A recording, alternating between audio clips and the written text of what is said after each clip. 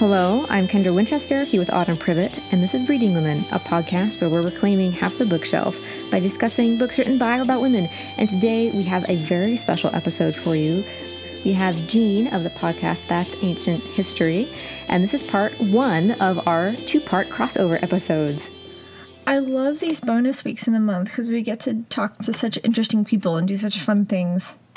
Yes, and I have been a fan of Jean's BookTube channel for a long time. So when I found out she was taking her PhD studies in ancient culture, particularly I think 4th century Greece, and turning that into a podcast about antiquity, I was just so incredibly happy. She's so smart and so fun to talk to. And really, I mean, I'm not as much into ancient myths as you are, but talking to her really gets me excited about it. So yeah, she's a great advocate for mythology and how the classics, as in the ancient classics, not like the 1800s classics, the classics are still important for today's society and culture, and is an advocate for studying them in like high school and earlier so that you can get a general idea of what they're about, and more than just Disney's Hercules, you know, so. Right. Or Troy, or whatever movie you're watching. Right. So without further ado, here's our conversation with Jean.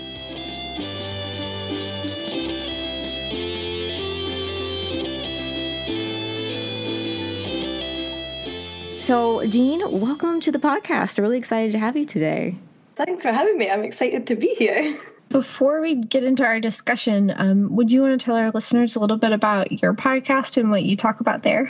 Oh, yeah, of course. So my podcast is called That's Ancient History, which I hope is somewhat self-explanatory. But what I'm going with the podcast is sort of trying to make classics and antiquity accessible, kind of explore the history of ancient Greece, ancient Rome. Perhaps we'll go beyond that, but, you know, that's where we've gone so far. But also kind of look at the way that it's relevant to today, so kind of how it's permeated throughout our culture throughout the past like centuries, and even into like relevant is modern literature, and just kind of how it's something that's actually kind of all around us, and how everybody can enjoy and appreciate it, or at least that's what I'm hoping is coming across from the podcast. So you're sort of like the Rick Riordan series for podcasts? I love it. Yes, please. That's exactly that. Yep, perfect. That's my mind. I've told you guys this already, but I just love Rick Riordan, how he does that. And I didn't study for a test as much as I should have, but I didn't need to, because it was just like, what god is the god of the sky and thunder? And you're like, Zeus. Like, I think sometimes you store information the best if you sort of learn it in a fun, enjoyable pop culture type way. That's so true. So as bookish souls here on the podcast, we talk obviously a lot about women writers and women writing fiction, but mythology plays a big role in the storytelling and the tropes that we have. What books, Jean, do you think come to mind to you when you think of that, and like books that might really rely heavily on mythology? Well, I mean, I'm a massive fan of myth retellings. Like, I love classical myth retellings. It's one of the ways that I really got into classics and ancient history more than anything else. Like, again, it's just sort of pop culture inspired that love for me, and reading things like Margaret Atwood's Penelopiad, which is obviously like, it's a very overt myth retelling. It's about Odysseus's wife Penelope telling their story from her perspective as opposed to Odysseus as in the Odyssey, and like books like that just inspired a lot of my passion and love for antiquity. I love the sort of modern retellings of myths, and whether they're set in contemporary times or ancient times, they can kind of give voice to characters that don't have as strong a voice in the ancient work, kind of explore their perspective. So you mentioned that retellings were one of the first things that got you into classics and stories from antiquity. What age was that, and was there anything in particular that really drew you to classics? I mean, I had, just from a really early age, read a lot of Asterix comic books and watched a lot of Xena Warrior Princess, and it's like really like properly inaccurate but great fun, like ancient pop culture in the modern day, and I loved it all. And then I loved going to museums and watching documentaries about the Egyptians on the television. But I think sort of when I was a teenager, I started reading more of these kind of more literary adult retellings of myths. So like sort of were quite, although they're modern books, they're very introspective so they can explore things like gender roles and feminism and the female voice through an ancient story where those things aren't the primary focus, where women haven't got as strong a voice as men do in these stories. And they can explore both the way women were more overlooked in antiquity, but also by playing on modern day themes, and they make those stories very relevant to today. They sort of show you kind of how a lot of these like stereotypes and stigmas like existed before and exist now, and kind of use that story as like a way to explore them, if that makes sense. And it kind of like opened up like my eyes to this sort of, and even now I study actual ancient literature, I feel like I've got this perspective on it because I try to think about it in this open way that I think modern literature has helped me do, if that makes sense. Yeah. It's crazy, like you're talking about the shows that you watched as a kid and how pop culture affected your interest in classic lit. There's a show we have here, I don't know if it's over there, but called Wishbone, that came on like public television. And like that was my introduction to like Dante and a lot of like Greek myths and even a lot of Shakespeare and stuff, and Wilkie Collins and like all these like really hard stories. And then when I became an adult, like those are some of the first stories that I gravitated to because I was familiar with them. And then I read them and I was like, wait a minute, this is nothing like this is nothing like this. But it's crazy like how just that introduction really does open doors that I think otherwise, like, you know, if you just pick up, I don't know, The Tempest, it might be really hard to read, or you might not pick it up, but seeing it in pop culture, I think makes it a lot more accessible. Yeah, and people can be so precious about the classics, whether it's actual classical literature or just sort of like classics from the past few centuries, and sort of remaining accurate and true to the original stories. And actually, I think sometimes giving them that new lease of life is beneficial to them. It's like it's necessary, and it's quite clever. Yeah, and Jean, when we were talking about preparing for this, you mentioned that for example, Han Kang's Vegetarian is a retelling of Daphne and Apollo, which I didn't realize until you told me, it makes so much more like sense now. Not that it didn't make sense before, but like, oh, it clicks, you know? Yeah, that was one of those ones where I didn't know The Vegetarian by Han Kang, which is a South Korean novel, was based on the Daphne and Apollo myth, which you can read in Ovid's Metamorphosis, until somebody else told me, and I'd already read the book, and the book was this beautiful contemplative literary journey in itself. But then as soon as I was told that, it's like it gave the book this whole extra layer of meaning.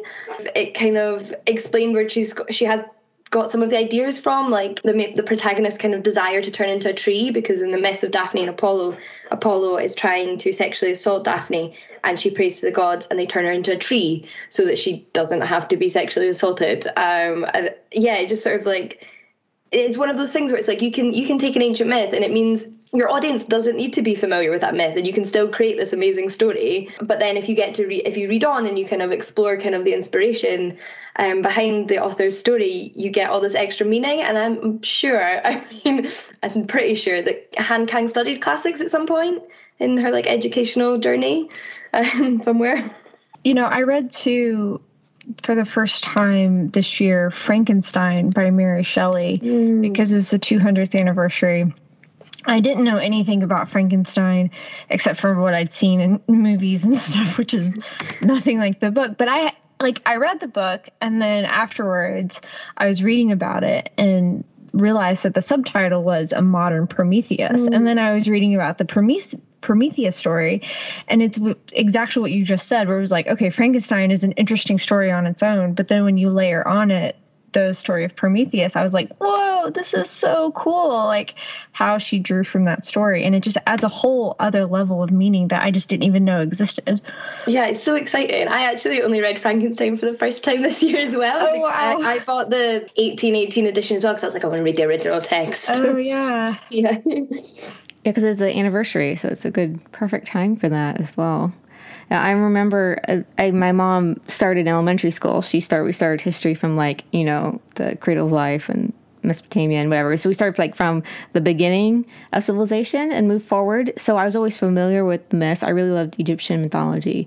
But then obviously Percy Jackson came onto the scene and stuff like Wishbone. And there was one with a bison telling stories to kids also on PBS. Oh, the Book of Virtue. Something, yeah. And there was these little cassette tapes you got in Happy Meals and stuff. And it would be these stories on audio. And so I really love that. But then my first week of university, I saw Antigone performed, and I just loved it. And it was a new lease on life of what these myths actually are as an adult, because of course I'd always read the cleansed versions. Kid-friendly versions. Yes, the kid-friendly versions. Like the Disney Hercules. Yes. Basically. Yeah. Right. I just love, and then learning more about that. And of course, when you study literature, it's mythology in the Bible. And that's all the excitement. Yeah, exactly. It's even Shakespeare. It's just full of references to characters from Greek and Roman history and mythology. And once you know that, it's extra information. Yeah, it's the history of storytelling. I always feel we took a classics class our senior year, and our teacher was always telling us, these are the foundations for modern Western literature. You need to know this so that you will then not be lost later when you read contemporary things. And it's so true. It really is. There's so much. I have a episode coming up in the second season in a couple of months with a friend of mine that's all about classics and early modern theatre, so Shakespeare, but also other playwrights from that sort of time period, and just all the inspiration they took from ancient literature and ancient history. Yeah, I think it's amazing. I mean, you think about, Autumn and I studied the modern era a lot in grad school, and so you think Ulysses itself is a retelling of the Odyssey, and then Virginia Woolf was well, Joyce, you're kind of obsessed with your own masculinity, so why don't I write Mrs. Dalloway and actually talk about a woman? And so you think about it, she got there from the Odyssey. Yeah, totally. And I do feel these stories do belong to everybody. In antiquity, there was no set versions either. Every sort of town or city or country had its own versions and its own cults, and just as much as they retold them and authors changed them for the stage or for their poetry, then why shouldn't modern authors as well? I mean, I'm all here for that. I mean, you have Jeanette Winterson and Margaret Atwood doing retellings. I'm just please sign me up. Just hand them over. Yeah. Well, and I haven't read it yet, but I just got sent a copy of The Mere Wife, which is a retelling of Beowulf, and I had to read part of Beowulf in school and hated it, quite honestly. So I'm interested even to read that, because it's oh, I wonder how that will change my perspective of even that story with this new modern retelling. Yeah, I heard of that one. I'm super excited for it to be released. I'm I think I might do a Beowulf read and then get a copy and sort of read it all side by side. I would be fascinated to see that, because I don't know if I'm ready to tackle Beowulf myself. But I've been putting Beowulf off, and I think this is why I'm now that there's this retelling coming, I'm okay, Jane, it's time. You have an incentive. I feel that. Make it a thing then. We'll all read Beowulf. Oh, man. Oh, my goodness. I'm going to get the Spark Notes. Okay, what just happened? Right, exactly.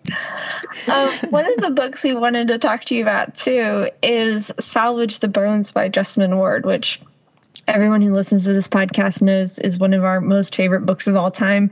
And you guys are the reason that I read it as well. Yes, so we would love to hear what you thought about that book and the Greek mythological references in there.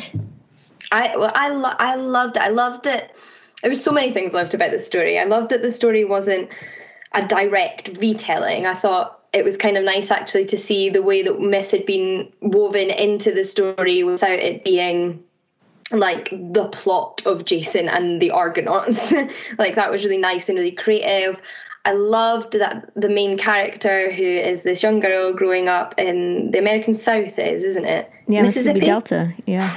Okay. Yes. So Mississippi, and she's this like ordinary young girl growing up in Mississippi, and she's fascinated by the classics, and she is passionate about the classics and these myths, and she's able to find themes in those myths that she can relate to her own life. Because I mean, that reminds me of me being a teenager, because I was obsessed with mythology, and just sort of also not like that typical person you associate with the classics, who is the sort of like rich white man that has been in charge of the classical studies for centuries. And that I really liked, and I love how it was sort of like these stories were as much belong to her as anybody else, and she kind of used them to explore her own life.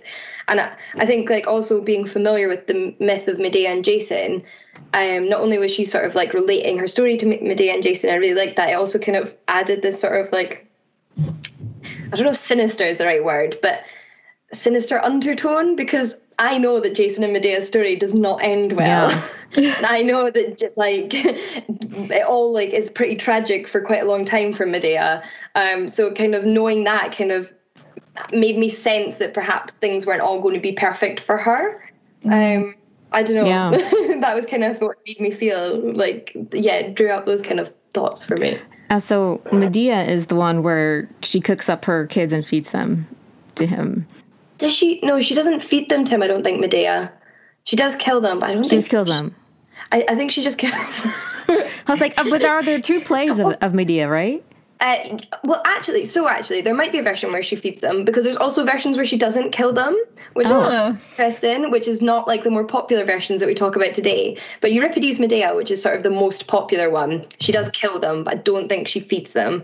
Okay. But yeah, there are other versions, and I'm sure there's a Roman version of the play. But then there are also older versions where she doesn't kill her children, the townspeople kill her children after she kills the king and the princess. So it's all like... That's really interesting. Become a child murderer.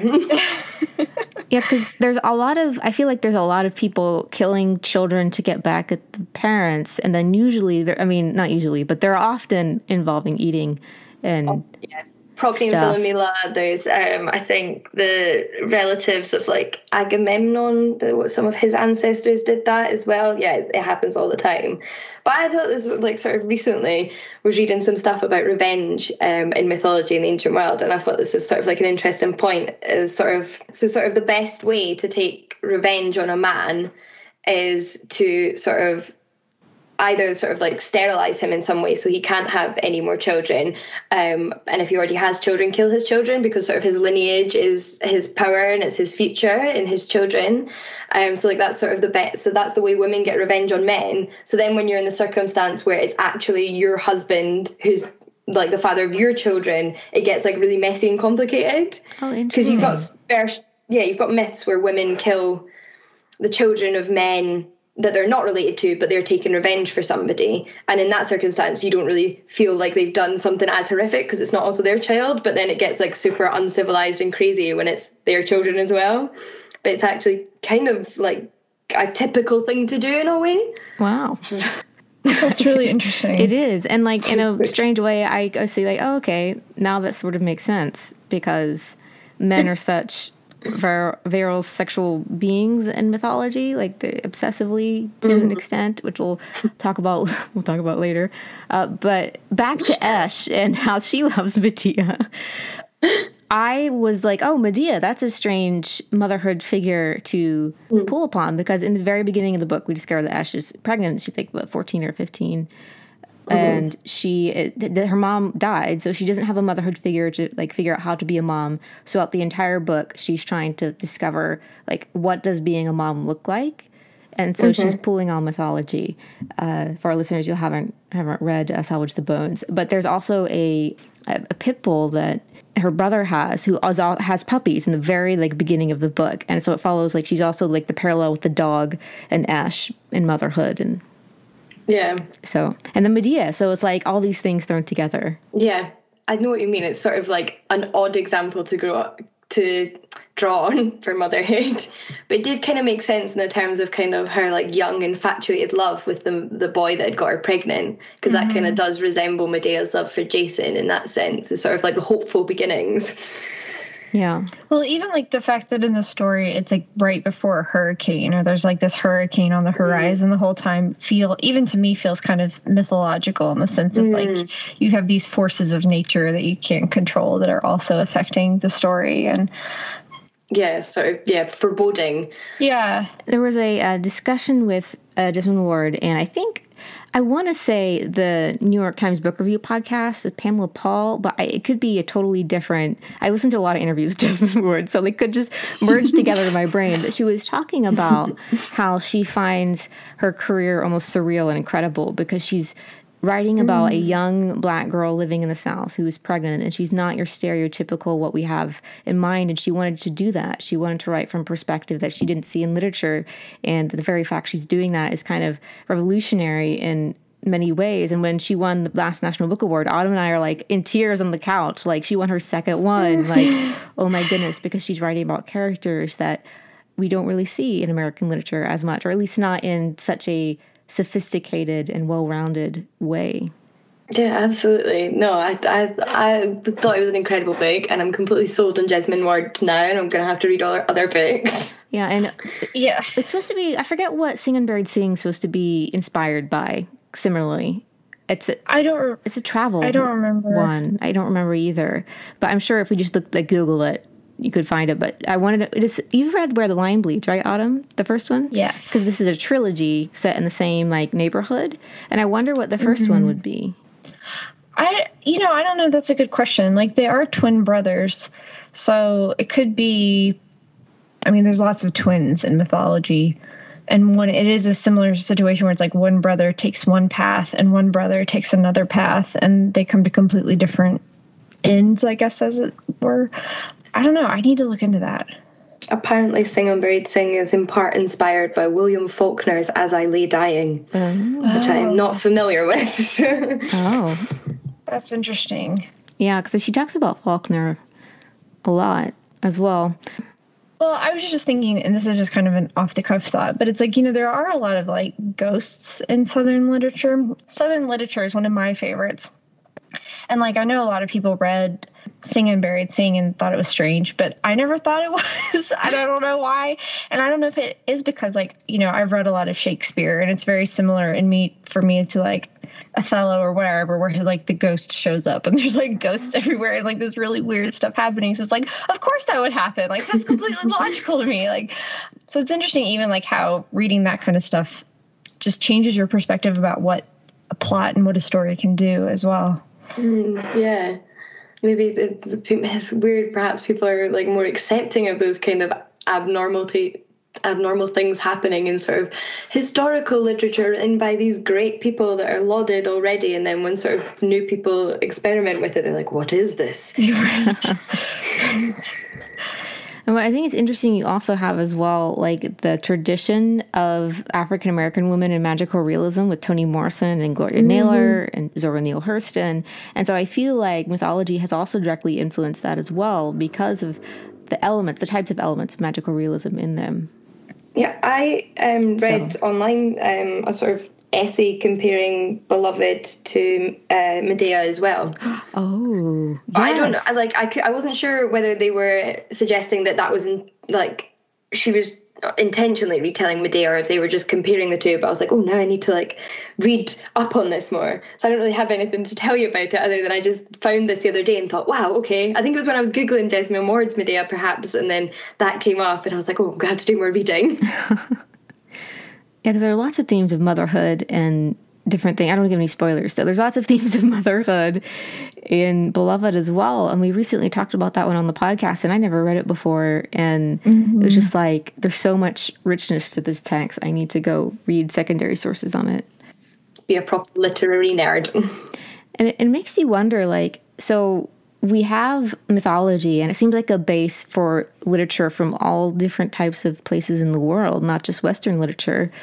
So how far expanding do you think that foundation is? Is it really just like a foundation of world literature, or is it just for a certain strain of world literature, like Western literature or whatever? The thing is, Greek and Roman mythology and their religion and their gods, I mean, there's so many parallels in Egyptian mythology and Assyrian mythology, Persian stuff. Like, I think there's probably similar strands running throughout all modern literature, but they've perhaps seen it as an influence from like their country, because actually there was the same things kind of going on like 3,000 years ago and 2,000 years ago and 4,000 years ago in different parts of the world.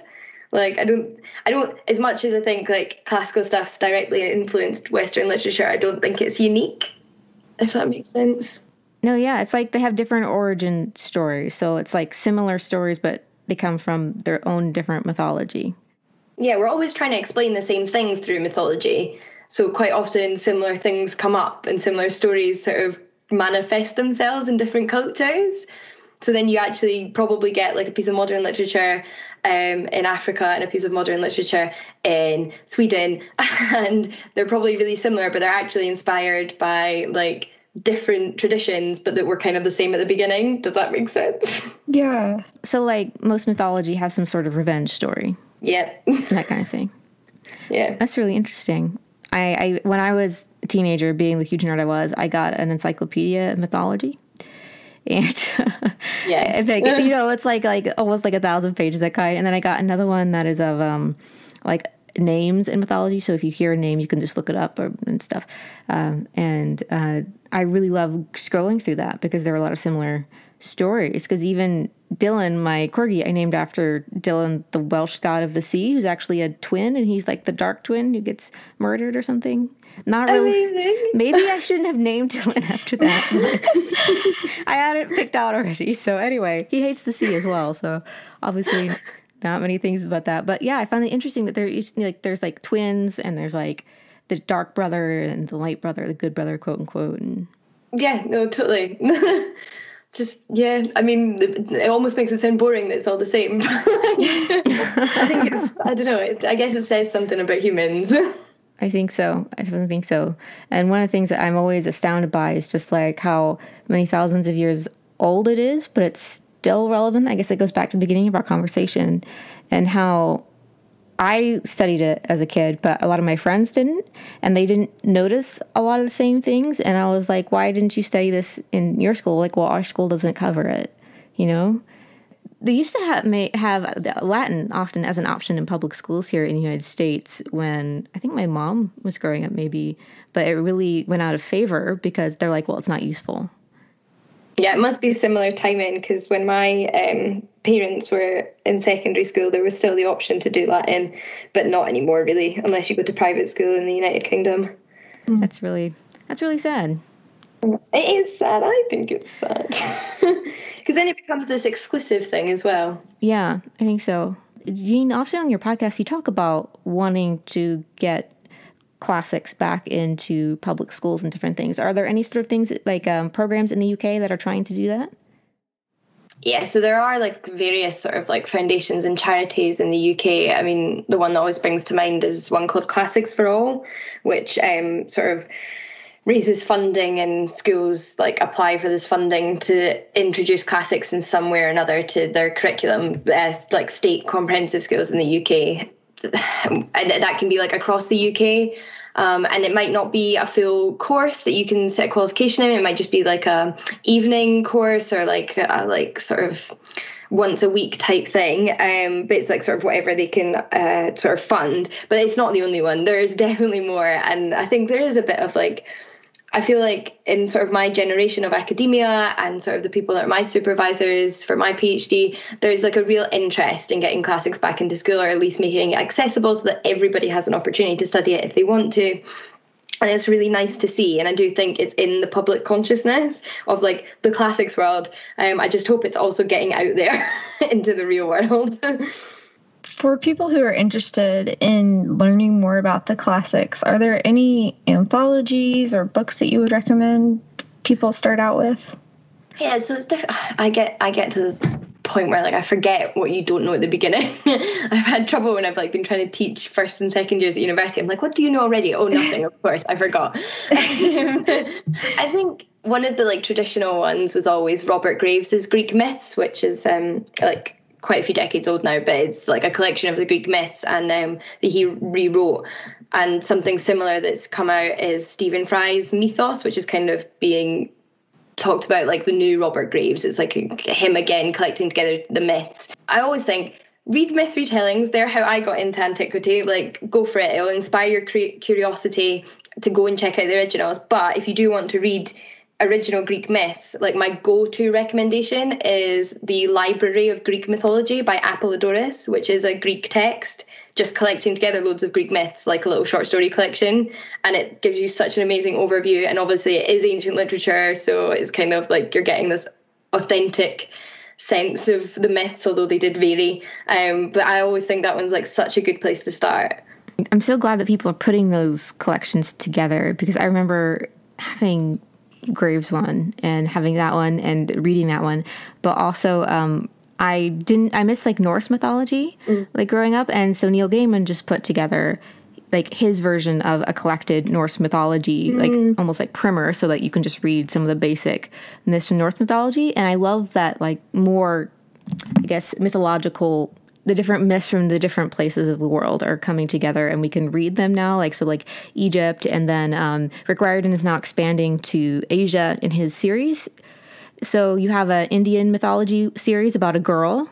That's so interesting. When I was a kid, I had quite a lot of children's books by an author called Jamila Gavin, who rewrote Hindu stories for children, and I loved reading those. I thought they were really fascinating. Yes, exactly. And Roshni Chokshi is the one that's writing that. And then he also expanded to other, they haven't been released yet, so I'm not sure where they're from, but he's trying to find own voices authors. So because he's like, I'm very aware I'm a white dude, so I'm going to ask these women from different places, with ethnicities from different places around the world, to write their own histories and mythologies and turn those into stories. So that's pretty cool. Oh, wonderful. Yeah. That's exciting. I want to hand them to all the kids and be like, here you go.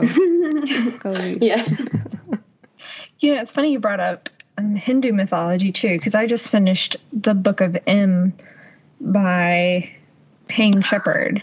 Oh yeah, loads of people have been talking about that recently. Yeah, and I'm not quite sure what myth exactly it pulls from. I haven't looked. I literally just finished it, so I haven't researched it yet. But it has some sort of like Indian or Hindu mythology in it, and I was like, oh, I didn't even know this existed. I need to go look into this and like find out where the story draws from. Yeah. So it's cool that Riordan's expanding as well.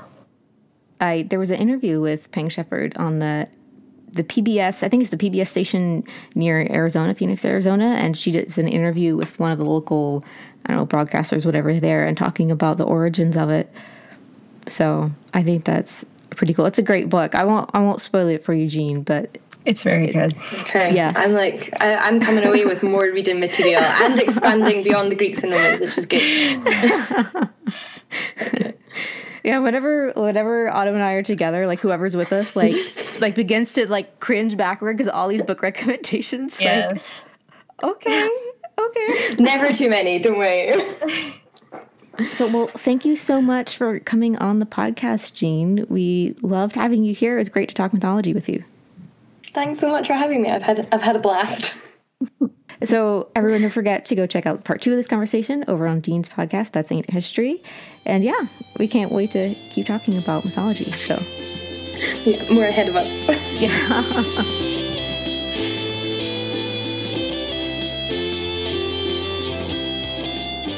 Well, that was a lot of fun to get to talk to her especially about literary retellings of modern myths or ancient myths. Yes, and that is just, I think, really our jam. And we're always happy to talk about Jesmond Ward. I mean, obviously. Anytime. So you can find Jean's podcast, that's Ancient History, on Apple Podcasts or wherever you get your podcast. And so keep an eye out for the second part of this crossover episode collaboration that we did. It's coming out on September 3rd, or if you're in America, that's Labor Day. And you can hear us talk about the portrayal of women in antiquity and Greek mythology. So that's it for this episode. As Kendra mentioned, be sure to check out the second part of our talk with Jean.